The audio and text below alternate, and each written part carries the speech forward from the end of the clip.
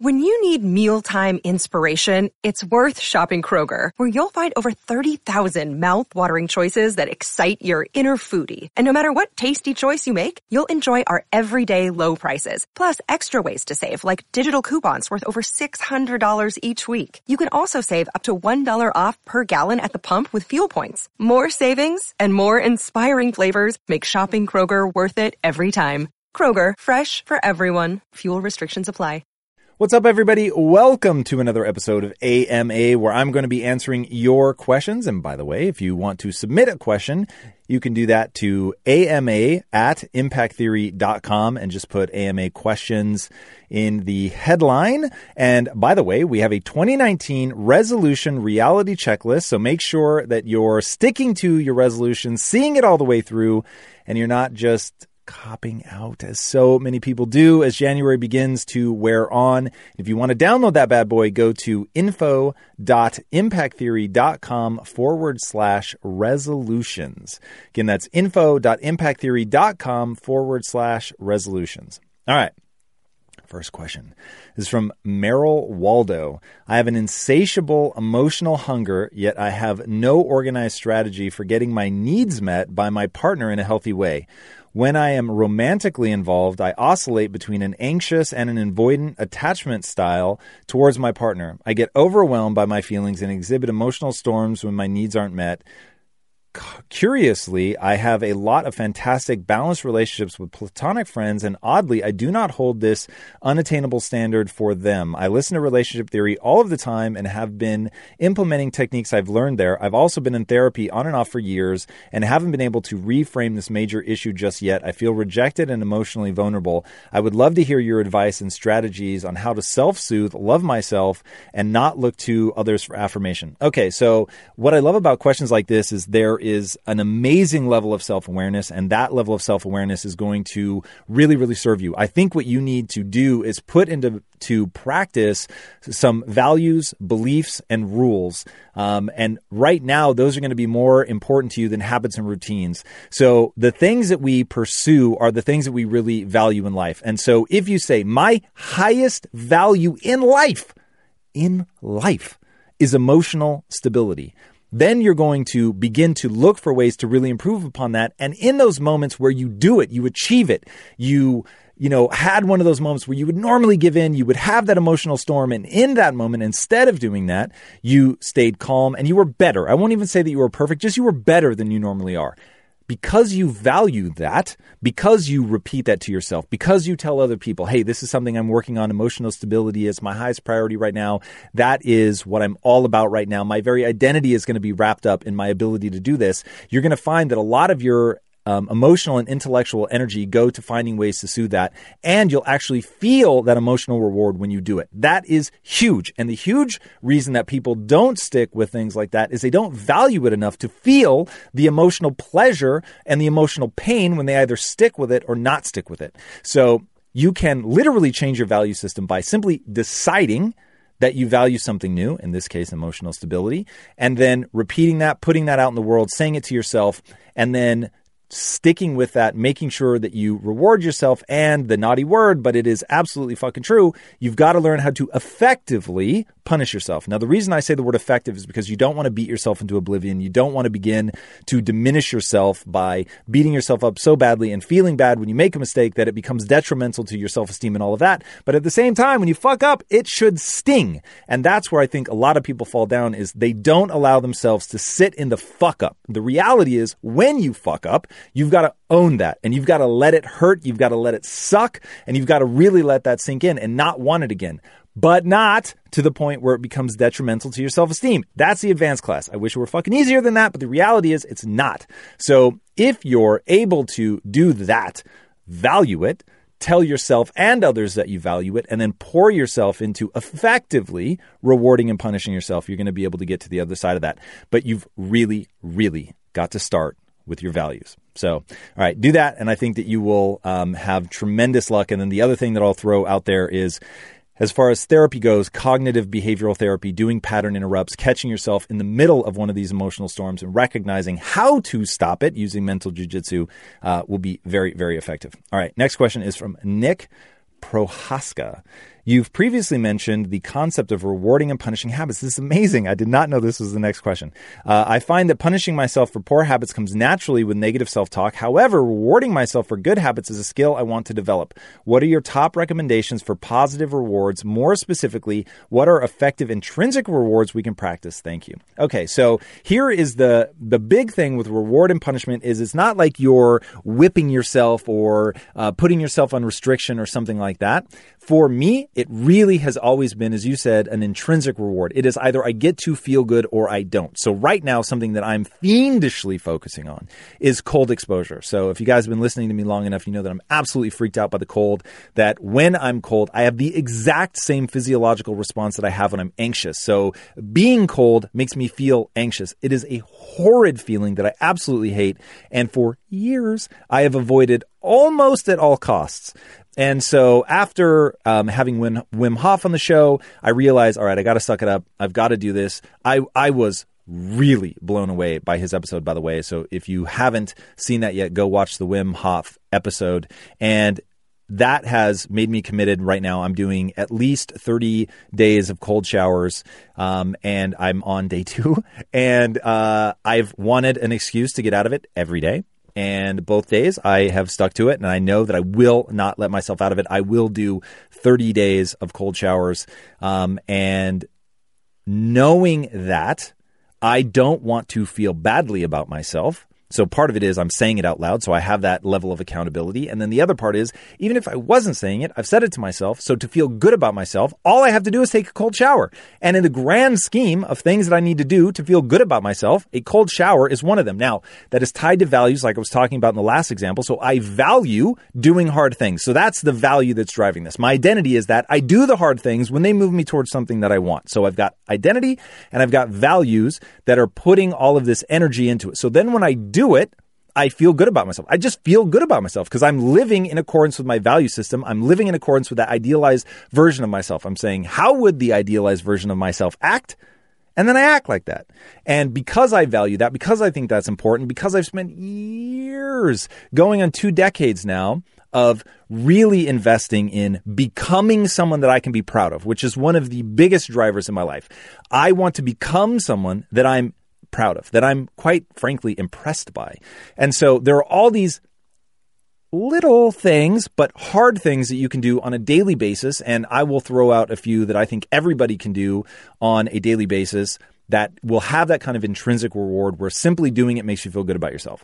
So you've got cold exposure. That's a big one because it sucks and it's not fun. Exercise, again, it's not fun. It's exhausting, but doing it is something that you can do every day. And then diet. Sticking to a diet, only eating when you say you're going to eat, only eating the things you say you're going to eat. Those 3 things, if you do those on a daily basis, you're going to feel great about yourself if you know how to build that value and identity into your system. So you're going to feel good anytime you act in accordance with the things that you value and the identity that you say that you want to have. And then you need to really take a moment to be like, I said I was going to do this. Like when I get in that fucking cold shower, let me tell you, as I'm standing there in the cold water, the way that I get myself through it is by, like David Goggins says, reaching into the cookie jar and saying, not many people are willing to do this. The number of people that are taking a cold shower on a daily basis are virtually zero. When you think about the total number of people that have the option to take a warm shower and are choosing actively not to do that, it's a very low number. So I feel good about that. I'm thinking about that when I'm in the shower. And then I'm also thinking about, it is a real value of mine to do things that improve my health. And so I firmly believe that cold shock proteins, the exposure to cold, has a physiological benefit.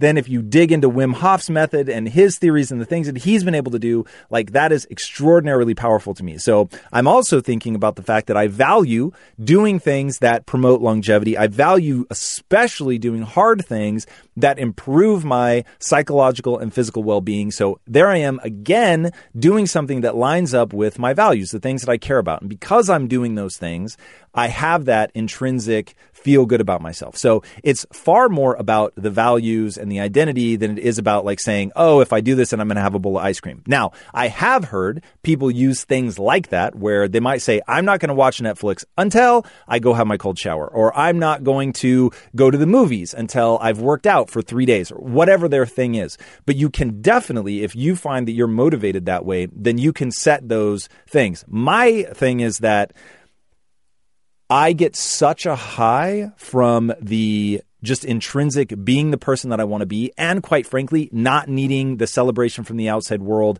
of really just doing it for myself when nobody's looking. Like, one of the things that I take the most pride in is getting out of bed in 10 minutes or less. Now, I know for a lot of people that's just not an issue. So for them, it's not something that they're going to be jazzed about. But for me, I have fucking struggled with that profoundly. And I lost years of my life laying in bed for hours and hours and hours at a time. And finally putting that hard and fast rule into my life is something that every day I struggle with. And so the fact that I have like a 99.999% success rate of getting out of bed in 10 minutes or less, that makes me feel really good. And every day I feel good about that. And it's that first little hard thing. It doesn't have to be something excruciating, but that first little hard thing that just is like, yeah, I said I was going to do it and I did it. And there's no one there. No one knows if I'm actually lying about that, but I know about myself. So building those things in so that you feel that, I think, is super, super important. But if you need something that is a tit for tat, actual reward or actual punishment of like, I didn't do what I said I was going to do, so I'm not going to, watch Netflix, or I'm not going to go to the movies, or I'm not going to have a certain treat. You have to be a little bit careful with the food, as you can really get yourself into trouble by making that your primary reward source. But doing something that you like doing that is fun, enjoyable, and isn't going to hold you back in some way if you don't do it, that can be a really powerful way. There's another thing that other people do. Again, this is not what I do. I've already explained what I do. But where people will say, like, they'll set a weight loss goal. I'm going to lose 50 pounds in the next, year. And if they don't do it, there's an automatic charity that they hate that's going to get money donated to them. So, if they're a Democrat, they're going to say, I'm going to give an automatic, $500 donation to the Republican Party if I haven't hit my goal by then. Now, of course, I could lie, but that's been something that I know has been really motivating for a lot of people. So hopefully one of those tactics works for you, as well as identity and values has worked for me. All right. Jeff Jameson.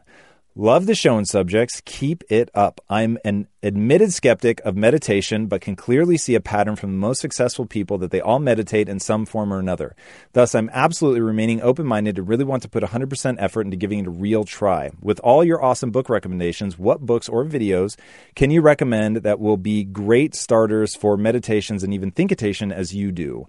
Also, I really prefer something that isn't too abstract and has some clear and direct instructions on what to do, mental exercises, etc. Many thanks. Okay, so I'm going to fail you here. The only book I've ever read on meditation is by Sam Harris. It's called Waking Up. I would say that that's from memory, and it's been a lot of years, but that's like way more information than you need to really just get into meditating. But start the book. I finished it. I thought it was a good book. I just don't remember thinking, oh, wow, this is all really useful and practical. I remember, and I don't remember the book well enough to really get behind my recommendation here, but from memory, it was a little more esoteric. It was a little more philosophical. So for just hardcore practicality of how to meditate, and I'll explain why I think this is the right way to go in a second, I highly recommend doing a YouTube search for Mark Divine box breathing. And that was where it all started for me. It is ultra tactical. He's telling you how to sit. He's telling you how to breathe. You can hear the music that he's playing. And I found that that was the exact thing that I needed to find the physiological response for meditation. And for me, that's it. If you're doing meditation right, in my opinion, it is doing one very simple thing. It is taking you from the sympathetic nervous system to the parasympathetic. It is very much a physiological response. I'm not practiced at many of the forms of meditation that people might tell you have other dramatic impact, but I can tell you definitively that if you learn to breathe from your diaphragm and to clear your mind, you will be able to rapidly transition from the sympathetic nervous system, which is fight or flight, to the parasympathetic, which is rest and digest, also known as calm and creative. So that is, for me, was simply I put on headphones, noise-canceling headphones, and I listened to the Calm app, and I just play the sounds of nature. So if it's raining outside, I play the sounds of rain. If it's dark outside, I play a nighttime scene. If it's daytime, I usually play the ocean. And there's something about those sounds, man, that I find really impactful. So I would say that's a major part of meditation for me. It certainly isn't a must-have, but wow, is it an amazing nice-to-have. So I put those on, I block out the world, I listen to that sound. There's something about the sounds of nature that I find has a very interesting and unique effect on my brain. And then what I do is I sit cross-legged in an ultra comfortable chair and I breathe from my diaphragm. I personally breathe in through my nose, a brief hold on the inhale. I exhale, I just let it out. And then I do a prolonged hold on the exhale and then just again in through my nose, out through my mouth. And I just repeat that 4-part cycle. I do not do what Mark Divine does, though I did try his method, which is 4 equal parts. I found that made me feel a little out of breath, which wasn't helping me relax. But with a slight modification to that short inhale hold and then the prolonged exhale hold, I found, whoa, it was a deep sense of relaxation. Now, if I'm really fucking stressed, it may take me 20, 30, 45 minutes to get into a really rad state, but I have found no matter what is going on in my life, if I meditate for long enough, and by the way, if I'm meditating for more than probably 10 or 15 minutes, I do uncross my legs eventually because they'll start to fall asleep. Minor point, but hey, you might find that useful.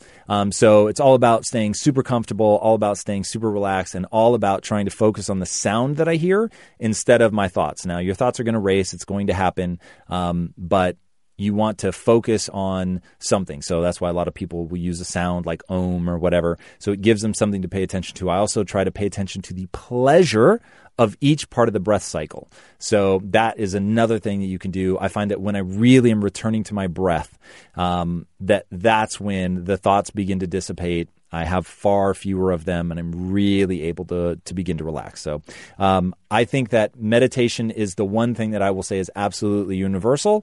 And if you haven't been able to find a way to trigger the parasympathetic nervous system, you need to just focus on that diaphragm breathing. Watch more videos. I think YouTube is probably the right answer because meditating really comes down to how do you do it. It isn't like you need to understand it better. It isn't that you need to learn more about it from a philosophical standpoint. You just need to figure out, how do you get in that calm creative state? How do you slow your mind down? How do you control your breathing? How do you focus on the breath?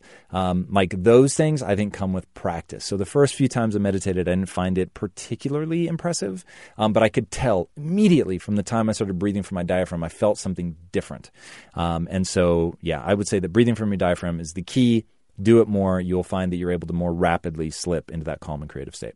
You guys know I have a very strict diet that I stick to, except for very special occasions. And I do that so that I can bring my best every day to what I'm doing. And a big part of that strict diet is high quality animal protein and my go-to source of trustworthy meats and seafoods with no added hormones or antibiotics ever is ButcherBox. ButcherBox is a premium meat subscription service that delivers 100% grass-fed beef, free-range organic chicken, pork raised crate-free, and wild-caught seafood, all directly to your door. I cannot recommend ButcherBox enough. When you eat ButcherBox, you are giving your body the best possible building blocks to work with so you can reach your full potential. You've got to take care of yourself at a cellular level if you want to hit your peak consistently. So ButcherBox is the key. Sign up at butcherbox.com/impact and get our special deal. ButcherBox is offering our listeners a free for a year offer plus an additional $20 off. And that means you can choose salmon, chicken breast, or steak tips free in every order for a year. Sign up today at butcherbox.com/impact and use code IMPACT to choose your free for a year offer, plus get $20 off your first order. This show is sponsored by BetterHelp. You will never be able to reach your full potential if you are riddled with stress and have a lot weighing on your mind. I can tell you from my own experiences with stress and negative thought loops, you have to find a way to work through whatever it is that's weighing on you if you're going to have any hope of achieving your goals. Therapy can be an option for working through things, and for an online therapy option that is super convenient and flexible, be sure to check out BetterHelp. With BetterHelp, everything is 100% online, and getting started is quick and easy. A brief questionnaire matches you with a licensed therapist, and you can switch therapists at any time for no extra charge. Get things off your chest, process through things with BetterHelp. Visit BetterHelp.com/Impact Theory today to get 10% off your first month. That's BetterHelp, HELP.com/Impact Theory. In today's highly unpredictable and rapidly changing world, the smartest move you can make from a financial standpoint is to actually understand how money works and how markets move. Because if you want to have any chance of investing your money wisely and growing your financial portfolio, you have to make a profit. And the only way that you're going to do that is either by setting and forgetting or actually understanding what's going on at a macro level. So whether you're a seasoned investor or someone looking for extra guidance, today's sponsor, Yahoo Finance, has got you covered with all the tools, data, and news that you need in one place to grow your knowledge base around what is happening in the world of finance and to make sure that you have the right goals and you're executing well. Yahoo Finance makes it easy to consolidate your accounts so you can effectively and efficiently manage your entire portfolio. Personally, I love how straightforward their platform is to use. It is very simple to get the information that I need, and Impact Theory's own Chief Financial Officer is exactly the same, spending time helping me frame exactly what is going on from a global perspective so that I'm making the smartest decisions that I can. I definitely recommend that you check out Yahoo Finance for comprehensive financial news and analysis. Visit the incredible brand that so many great investors use at yahoofinance.com. It's the #1 financial destination. yahoofinance.com. Once again, guys, head there now, yahoofinance.com. All right, Chuck Rose. Good networking and surrounding yourself with great people often can lead to both formal and informal partnerships. What are some of the best practices to choosing the right business partners? Seems like there can be considerable upside to the right partners, but same can be said of downside with the wrong partners. Thank you. Okay, so dude, I'm a huge, huge believer in partners. And the amount that you can accomplish as a part of a team versus what you can do by yourself is really astronomical. And I often hear that it's lonely at the top, but to be honest, I think that is a self-fulfilling prophecy. I think that people get isolated at the top because that's just how they are in life. They are afraid to share the ownership probably, which is why they're not able to equally share the burden with somebody. And for the last decade at this point, I have had equal partners. So yes, that means that I've given up a tremendous amount of theoretical wealth, but I think in reality, it is just unequivocal that I would never have approached anything even remotely close to the amount of wealth that I've generated if I didn't have partners. And that to me is just like the most aggressive gospel truth ever. So yes, like on paper, it's like if you think of it as, okay, if this whole pie had been mine, I would have created something, significantly larger in my life. But the reality is, would you have been able to create it by yourself? In my case, the answer to that is absolutely not. So, and now being business partners with my wife, I will just tell you that has been an extraordinary journey. I think it's hard as hell, and I think that people really need to get their relationship right before they enter into that. Otherwise, it can be a total nightmare. But if you think of being in a business partnership with somebody exactly the same way that you think of a marriage, then you're on the right track, which means that communication is the absolute key, respect, trust, that person makes you feel good about yourself, that they're trying to lift you up and empower you. Those are the kinds of partnerships that you want to be in. And when you have somebody that thinks differently than you, my son was about to throw himself to the floor, my furry son, that is. When you have somebody that thinks exactly the same way that you think, then one of you is completely irrelevant. So that's something to really think about. And I find that most of the time people are looking for a partner that's really an echo chamber for them. You do not want to do that. You want somebody who, from a skill set perspective, is different than you. So finding that partner that has both the right match of skill set, they're good at things that you're not good at, they want to do things that you don't want to do, and is somebody that you can get along with, that is trying to lift you up, that has a similar mindset, they're growth mindseted, all of that stuff is just incredibly, incredibly important. And treat it like you would treat a marriage. So by that, I mean not just all the things that I just said, but also date before you get married. So don't partner up with somebody that you don't know at all. Like, you really are going to need to rely on that person when you're at your worst, and you need to be there for that person when they're at their worst. And so you need to make sure that you're prepared to be emotionally invested in somebody like that. And so getting to know them is absolutely crucial. And I would highly recommend you each taking personality tests so that you understand each other. You know what their love language is. You know their communication style. You know what they value. Do they move towards things or away from things? It's not like one is better than the other. It's just you need to understand. If you're both moved towards people, then you may not have somebody that's going to anchor you, because as you get hyped up and that person's getting hyped up, there might not be anybody there to point out the dangers. Conversely, if you both move away from things and you have aversion personalities, then there might not be anybody creating opportunities. So, you really, really have to look at that stuff. And the thing that I touched on earlier that I'll just take a second to really talk about is making sure that you each do different things, because if you're both doing the same thing, it's going to get very, very frustrating. So making sure that, just like in a good marriage, you're talking about who's responsible for what, who has final say on what, especially if there's only two of you. There are going to be 1,000 times where you are deadlocked, and you need to have the rules of engagement for what you do when you've hit that deadlock. And for anybody that doesn't care about business one way or the other, I would just say every word out of my mouth applies to marriage as well, or just a relationship. So making sure that you have all that stuff mapped out. I think the thing that people would find really crazy about Lisa and I, both as business partners and as husband and wife, is the ridiculous nature by which we talk about things. Like, the clarity is so absurd, and people be like, wow, that conversation is really fucking awkward. But it is so just clear. Like, how do you want me to treat you when you're angry or frustrated or upset? Like, what diffuses you? And we have gone through 1,000 scenarios like that. I actually keep a list of questions of things that I want to know, like, how would you respond in this situation? What do you prefer, this or this? We do this a lot on relationship theory. We talk about, which, by the way, if you're not listening to, get on that shit. And that show, I think, has a lot of really usable advice.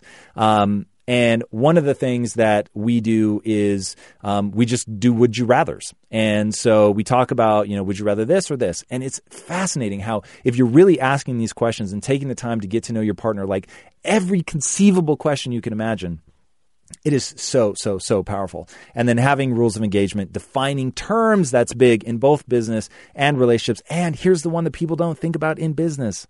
You got to talk about relationships, you got to talk about emotions. You've got to talk about how you feel. And it's shocking to me. I remember, my business partners and I in the last company, we had been working together over 2 companies and, I don't know, probably 6 or 7 years before the first time that I ever talked to them about my emotions, how I was feeling. And I felt so weird. I was like, this is so bizarre in a business context, but I have to tell you how that made me feel. It didn't make me feel good. And once I was able to talk openly about how things made me feel, and they were able to do the same, then it was like we really began to progress from an emotional level. And every problem that we ever had stemmed from not communicating effectively, not really addressing problems early and often. And again, it's just the same things in a marriage. All right. So that's my advice on that. All right, this one, it's a long one. Here we go. From Anonymous. I am reaching out to you for your guidance regarding my brother. 2 years ago, he underwent brain surgery for a large brain tumor. Every 3 months since the surgery, he has had to have MRI scans to track the regrowth of the tumor. He has moved back in with my parents, and his life is on hold. Every 3 months, he waits for the MRI results. He has become very depressed. In some areas, he is strong. He researches and controls his diet. He practices a strict ketogenic diet and intermittent fasting, which the doctors have attributed to his recovery so far. He trains to the level he can, although he fatigues quickly. This attention on diet and health have been great focus for him, but he has no social circle or romantic partner, and he has communicated to me that this causes him sadness. I'm worried that he will fall deeper into the darkness of depression. I am aware of the link with brain trauma and suicide, or depression and suicide for that matter. We are very close and have frank conversations. Should I broach the subject of suicide with him. I've been apprehensive so far. I wouldn't want to give him ideas, although they are probably already there. One other aspect is that we both live on either sides of the world, so even though we speak often, I am not there to physically support him or give him a big hug, and this breaks my heart. Any advice you could give as to how I can help and support my baby bro would be greatly appreciated. Thanks for all you do.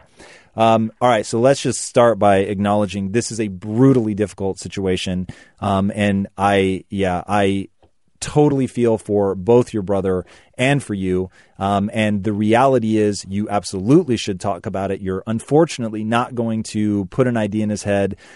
If he were to commit suicide, for sure, it would not be because you brought it up. It would be because he got into a depressive spiral and was unable to pull himself out. And remembering that depressive spiral has everything to do with wiring in the brain that's happening and the neurochemical state, and has absolutely nothing to do with topics of conversation or anything like that. This is, one of those things. Look, you obviously could exacerbate it if you were cruel to him and you were bullying him and haranguing him. I don't want to say that it isn't like there are things that you could say that wouldn't have an impact, but simply bringing it up, especially coming from a loving place, the thing that I worry about most there is just that he's going to brush it off and he's not going to lie, or he's going to lie about it and not be honest about what he's going through. And I once saw this incredible image and it said, what suicide looks like. And it was just a person smiling. And I thought, fuck, that's so true. Like, it's so rare that somebody wears their depression on their sleeve. Oftentimes it's hidden. They're not going to want to talk about it. Okay, so what do we do to make sure that we're there and supportive? I think that talking to him is huge. I think asking him, how can I support you? What could I be doing right now that would make you feel the depths of my love and appreciation for you? And just making him put words around that so that you can understand. And knowing that sometimes just being there for somebody, being a happy voice, being somebody that's uplifting and talking about rad shit and fun stuff and not just always dwelling on that. Because I'm sure that at some point it's like, fuck, this is on my mind all the time. And having this 3-month cycle of having to go in for the MRI is like, I think about this shit all the time. And so getting him to say what he wants from you, because it may be, I want you to be the one person that doesn't ask me about this shit and we just talk about other stuff. Or it may be, fuck, I have no one to talk about this but you. And so I know I'm going to be dragging you down, but just know me being able to talk about my rawest, most naked fears without you feeling like you have to fix it, like that would be rad. So figuring out what exactly he needs, let him feed you that, and just staying like ultra on top of that communication of being honest, being aggressively honest, making sure that you're creating that platform for him, and then listen. So if he's telling you that, what he needs is just for you to listen and not try to solve it, then just fucking listen. And I know that people always say, oh, guys just want solutions and girls just want to be heard. It's not always true, man. I know there are definitely times in my life, I'm fucking Mr. Fix-It. Like, I want answers. And there are just sometimes where I tell Lisa, I just want you to listen. Like, let me get into a flow. Let me fucking bitch. Let me get this out. And then it's like, once I've got all of that out, then maybe I can listen to an answer. But right now, I need to process this shit and I need to process it verbally. So that's what I would be doing. I would just be figuring out, how can I be there for you? How can I support you in a way that he's actually going to receive? And the real, brutal, hard fucking truth in this whole situation is you cannot save your brother.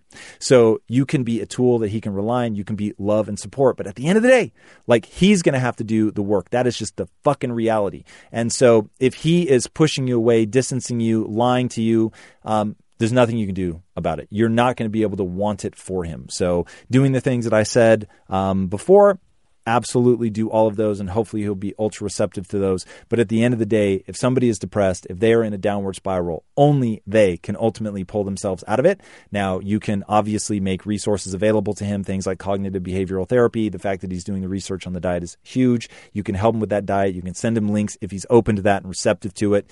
A lot of times when people get in this state, they feel really judged, as if they're not doing enough when people do things like that. So again, finding out what he's receptive to is going to be huge.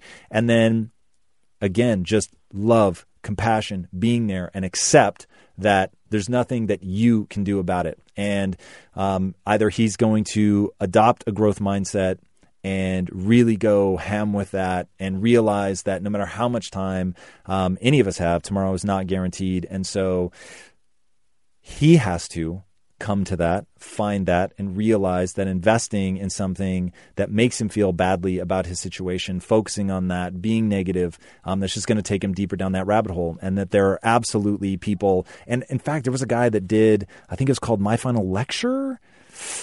I'm not 100% sure about the name of the book, but do a search for My Final Lecture. It was about a college professor who died, if I remember correctly, of liver cancer.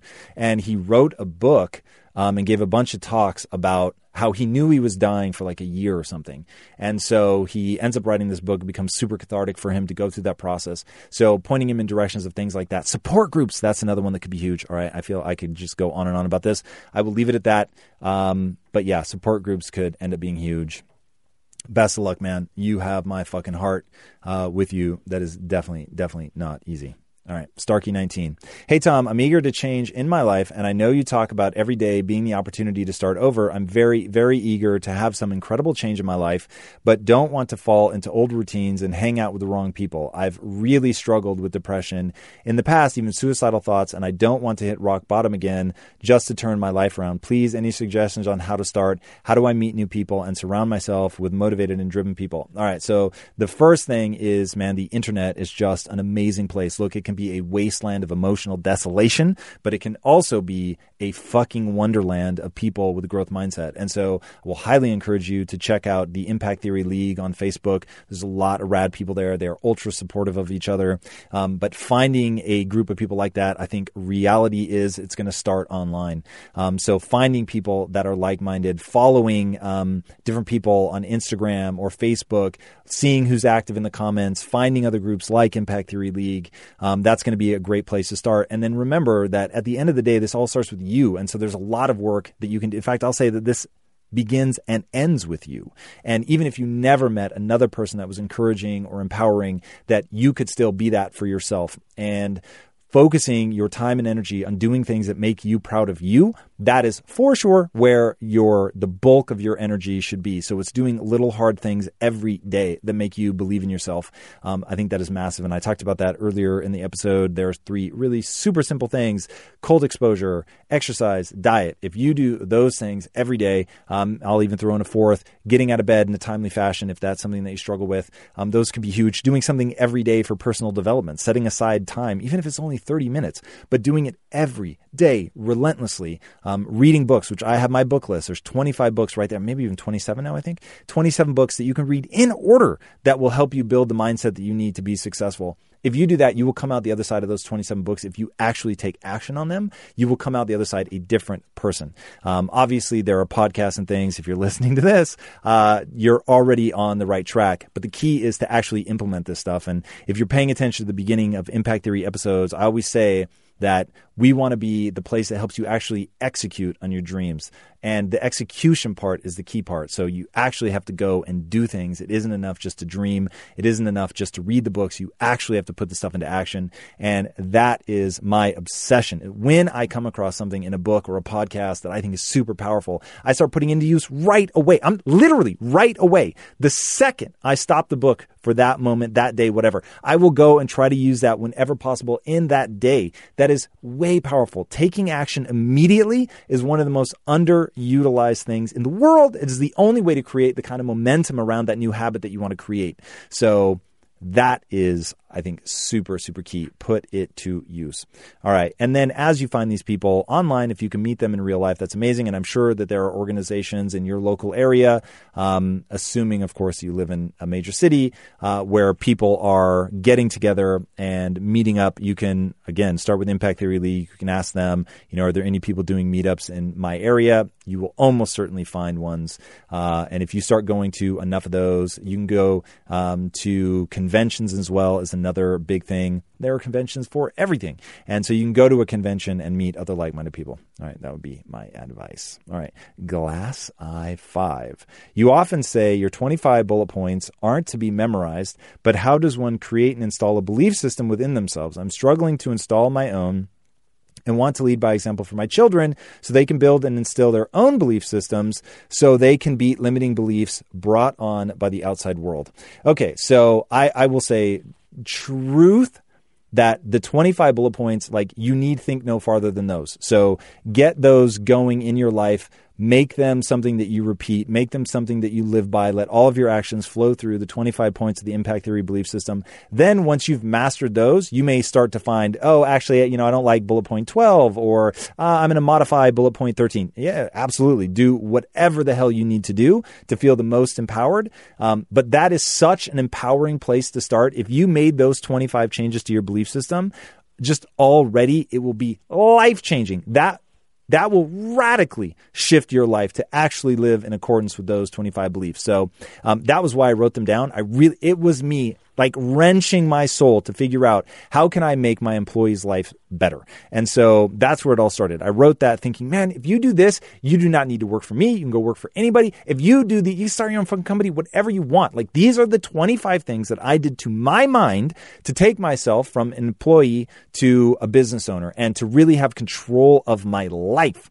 And that was what that was all about. And I've spent a lot of years with those damn things, and I have only but minorly tweaked them since coming up with them. So I'm open, man. If somebody can come up with even better shit, but like, that is such a powerful place to start. Another thing that you might want to look up is Peter Diamandis has Peter's Laws. I think those are also rad. I would check those out for sure. And I'm sure that you can find other people that have extraordinary, anything that Tony Robbins puts out. I think his stuff is magically delicious. That guy just, yeah, he's got amazing stuff. Definitely check him out. And then if you haven't already read Can't Hurt Me by David Goggins, get on that shit. That book is so good, and the audiobook is unbelievable. So check out the audiobook. It is him and the author doing it together. The author is, or not the author, but the ghostwriter that helped him write it, is the one reading, but then he'll interrupt the chapters and actually ask David questions in real time. It's amazing. Goggins is insane. Like, yeah. So between those things, if you read Goggins, if you really get into the impact theory belief system, and my whole thing was don't memorize them and not live them. By all means, memorize them. I just don't want people memorizing them and not living them. That would be ass backwards. If you live them but don't memorize them, great. And then Peter's Laws. Between those three things, man, you cannot go wrong. All right, guys, unfortunately, that is our time for today. Thank you so much for joining me. As always, if you have questions, please send them in.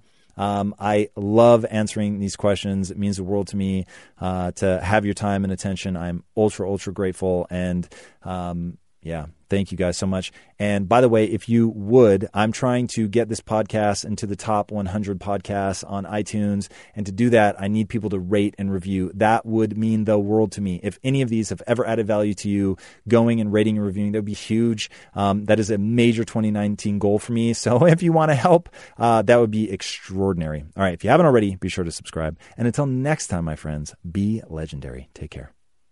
Hey everybody, thank you so much for listening. And if this content is delivering value to you, please go to iTunes, go to Stitcher, rate and review us. That helps us build this community. And that is what we are all about right now. Building this community as big as we can to help as many people as we can, deliver as much value as possible.